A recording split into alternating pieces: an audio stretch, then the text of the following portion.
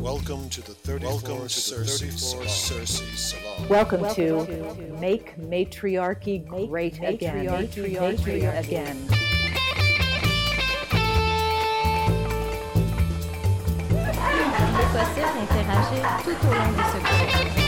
Ich habe eine Preismarke in meiner Unterhose.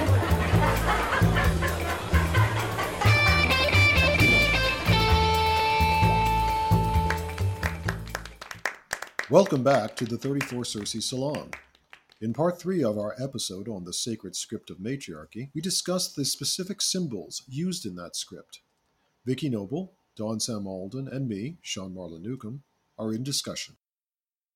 In terms of the specifics of the script, are there particular symbols that recur, or are there certain symbols that are central to this sacred script or sacred language? And then what are they in terms of this sort of divine worship, this feminine divine worship? Yeah, good question, Sean. That's so central. The V, the vulva, is depicted in the script more than any other letter or sign. And you know, the V, the sign, the vulva, goes back. It goes back, I don't know, 35,000 years, probably way more. We just don't know beyond that. And it's the essential glyph of the goddess, of this sort of central matrix figure in the long storied tradition of the Paleolithic and the Neolithic, without really much of a dividing line. And so we see this. Scholars are aware of this symbol. What does the mainstream scholarship make of that symbol? The fact that that's there constantly, it's central to what they're finding. Do they simply... Well, prehistorians actually relate to it, you know, but there aren't too many of those. And prehistory is relegated to the dustbin. I mean, nobody cares. They drew such a fine line between what they called culture, that is to say, prehistory, and civilization, that is to say, history. It was Gordon Childe, I think, who did that originally, but I think there are lots of people who have, Glyn Daniels, there were a lot of early scholars when I was just beginning my studies who drew that line rigorously and held to it. So I wouldn't say that very many of the academics have really studied the signs of the old European script. Certainly, Harold Harmon is one of the main ones. There's an Italian guy, Marco Merlini. He's done wonderful work with the script. There's somebody named Sean Wynne who has done wonderful work with the Danube script. I mean, they're really smart. You know, they had a conference. I think they had more than one that I'm aware of. The first one was in 2004 in Serbia, I believe Novi Sad. They had a conference where the scholars came together to really discuss the whole controversial issue of whether the old European script is a real script and can be taken seriously that way or not. And so a lot of papers and, a lot of wonderful writing and expression has come out of that conference and other ones that followed. And that was something that Joan Marler produced. Nice. Yeah. Do you think that, and you know, I know you're not a scholar on the script itself, but I'm wondering if part of the reason why it has never been translated we've never really been able to figure out what they're saying is that because it was so heavily involved with symbols that would have carried a bunch of information to the people, the contemporaries, that without that understanding of the culture, we can't figure out. Well, I don't think I would say we can't. I would say Buddhists went a long way toward figuring. So there is hope that we could someday perhaps figure out the meaning of these symbols and be able to a certain extent, translate it. Well, in a sense, I mean, it can't be translated, as I said, like an epic or something. You know, it's not linear, Right. but certainly it's not a great reach to study the V sign, the vulva, and then other signs that were very prominent as well. My friend Miriam Robbins Dexter has done a lot of work over her lifetime. She was Maria Gimbutas's PhD student. Maria sat Mm. on her doctoral committee. Um, and she has done great papers and interesting pieces and a book on the sacred display figures, the female forms and shapes that are showing you the vulva and that kind of thing from the most ancient times.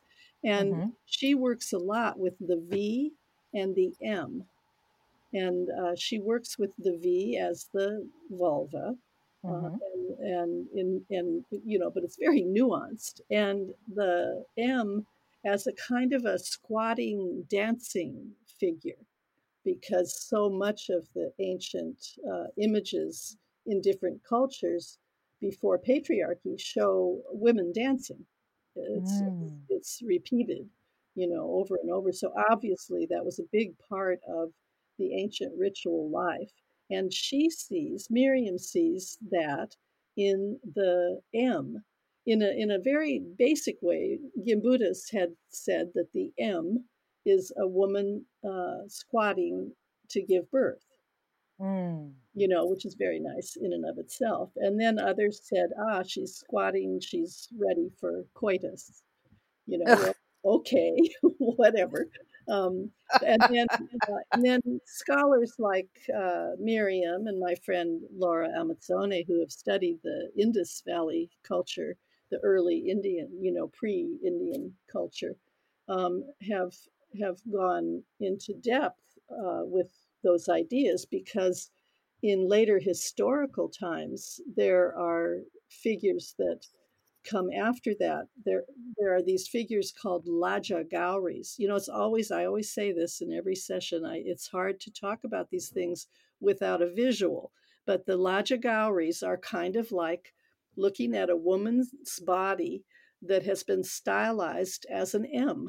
And so her knees are up and her Right. arms are up, you know, and the Laja Gauris have no head, and they're display figures in the sense that the vulva is highlighted Right. in some way. It's central, and the you know, the expression is something like as above, so below. You know, the Great Mother and I share this common ground.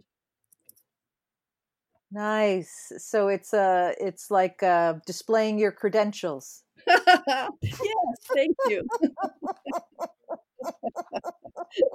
And you know, as all of these scholars point out, the script itself that we're talking about, the old European script, it's quite systematic. In fact, someone said about it, uh, numerous culture systems comprising a highly developed agrarian civilization, which included writing with advanced institutions and technologies and sophisticated artistic traditions. That's how Harold Harmon talks about the script and its context, you know, the Mm-hmm. Balkan scripts, as they're called sometimes. But we're talking about cultures that had really become quite highly evolved and very structured. The Vinca culture in kind of the area of old Yugoslavia, Mm-hmm. Oranovo culture, we've mentioned that before on this Yes, show, we have. Yeah. and the Cucuteni Tripilia culture more up in the Ukraine. Those are they all had a form of this script, but what all the scholars who are interested in this say is that the signs and symbols are from much earlier, and they're brought down through this amazing continuity. And then you get the script, like Vincha, which has more than 1,000 individual signs. Mm. And they're all another really important thing about the script is that basically the script is written or inscribed on female centric objects and identifiers, such as spindle whorls and loom weights. I think the loom, I forget, I don't think I have a percentage on that, but potsherds, pottery pieces make up 24% of where we find the script. So they wrote on the pottery along with their beautiful art. And Vicky, uh-huh, I guess I'm just astonished. So you're saying there's 1,000 individual yeah. signs, individual symbols. Why is it then in dispute that this is a form of script, a means of communication? What is it about the way these symbols are, let's say, strung together or drawn together or painted together? What's the argument against the idea of this being a script and the earliest form of it? Or is it simply, again, they're just blowing this thing off, not even addressing it? They being the scholarly community, the established mainstream scholarship. Well, they have, I suppose, established, precise criteria that they believe define a real script. And I'm not an expert enough to tell you what all of that criteria might be, but Sure. I know that Harold Harmon, for example, and Sean Wynne have, are fighting back against that rigidity, and their pieces of writing are usually very intelligently laying out all the reasons why it is a script and why it has to be taken seriously that way. Um, Has anybody compared it? I mean, I've seen early Egyptian hieroglyphs, which were much more concrete in their depiction of the symbols as opposed to the more abstract later forms that we see and we know from the pyramids and tombs. Has anybody compared that to this earlier form of script in Old Europe? What I'm driving at is it just the way you're describing things. It, like with many of the things we discuss on these podcasts, it's just mind-boggling to me that this is controversial instead of simply studied and looked at for what it reveals about an earlier culture. I mean, well, again, it gets back to the matriarchy fear thing, you know. partly I think it's because it's not as even the hieroglyphs and the cuneiform. Well, first of all, there's no Rosetta Stone, and that's very unhelpful. We don't have anything to compare it to that has been translated that we could use as a guide. So it remains undeciphered. But the thing about way that it's the way that it's inscribed and expressed, it's mostly on, as I say, the pottery or female figurines. So it's actually written on the body of women, and Mm-hmm. and it's not a linear script. You don't see it in lines. It's not like you're reading cuneiform Got it. or hieroglyphics. And so I guess that's probably part of it. And the fact that it's written on the bodies of women is probably a deterrent, to having the scholars take it seriously. But that is the point that has to be made, is that it was all about this ancient human storied tradition that Right. we've been telling, since we first acquired the language and the ability to think about it, Homo sapiens sapiens, Right. so Right. we could begin to uh, make some sort of narrative. And it is perhaps worth pointing out that we see this script on, metal spindles and pottery and stone carvings because those are the things that survived. The script may have been also present on things that did not survive, like fibers, weavings, and cloth, Well, and in fact, that's absolutely true, because some of the early, something that they sort of separate from the script, but not really, are the stamp seals. They call them pintaderas. And again, it's because they're pictographic. They have a picture, like think of a swastika, something like that.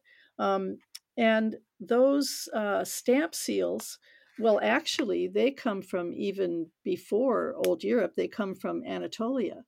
They're part of the Anatolian tradition, and we know the Anatolian farmers moved into Greece, Thessaly, and up into Old Europe. So they were used for stamping patterns onto what they call various media. So yes, onto cloth, because weaving was so central to the Old European culture, so important and so very sacred. And my master's thesis was on women's textile making rituals around the world.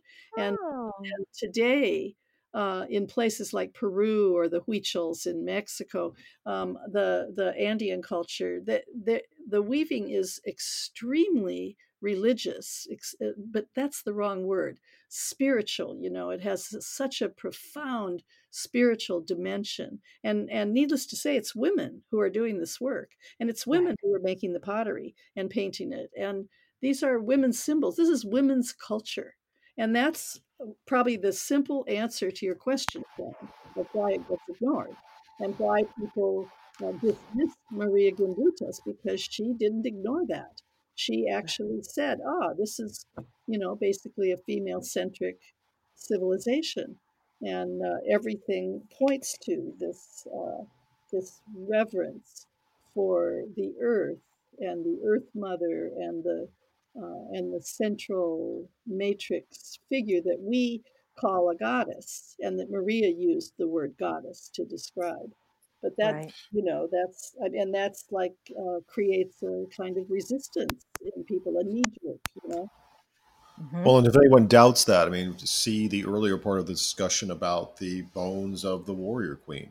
If anyone doubts that scholars have their own preconceived notions and biases, even within a very rigorous scientific approach to things, simply look at that, particularly when it comes to gender. So it's completely believable and understandable in the sense of reason that we can see these scholars avoiding it because this is a female centric, this is women's culture in a sense.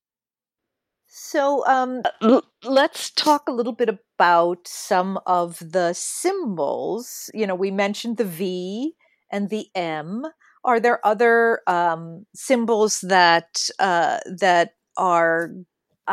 that we can identify, and that perhaps we see continuing today in a similar way, or as now really considered decorations? So like in architecture and in fabric and things like and design. Well, the double axe. I The mean, double axe. not that it has really Aha. come down to it, but it kind of has. We lesbians take the double axe as our symbol, our representation. The double axe is so old. It's on wall drawings in Çatalhöyük in old Anatolia, in old Turkey, from Mm-hmm. what 8,000 years ago. Even more, 9,000 years ago. Um, and And is this? Sorry, go ahead. the double axe is really an image that'll bring us back to the calendar so that I can finish what I didn't finish about the seasonal cycle. But the double axe is the doubling, the lunar cycle, the new moon, the full moon. It's Right. That's what makes the double axe the double axe. It's two crescents, the waxing and the waning, and the central the handle of the axe is the central piece, the full moon. So that ancient symbol goes back all the way to the beginning of old European uh, visual art, and it's also part of the script, and it's also part of the linear A script in Greek. Interesting. Yeah. And Harold Harmon is one of the scholars who has who has followed this, has kind of tracked this um, all the way to Crete and later. He's talking about it. Sean Wynn is talking about it. They they've tracked it. I think Harmon even has like 5 different varieties of double axes in Crete, but it's definitely one of the things we can see that links together Old Europe as a precursor to the Mm. culture in Crete that we're also interested in. What about the spiral? The spiral is very common, like or a labyrinth is very common in modern paganism today as associated with the goddess. Did that have a precursor in any of these? Yes, the spiral was part of the script. The meander sort of represents the flowing water. What else? There are a lot of. I've really only dealt with the ones that were used the most, like the V and the M Mm-hmm. and the double act. But yeah, there are so many.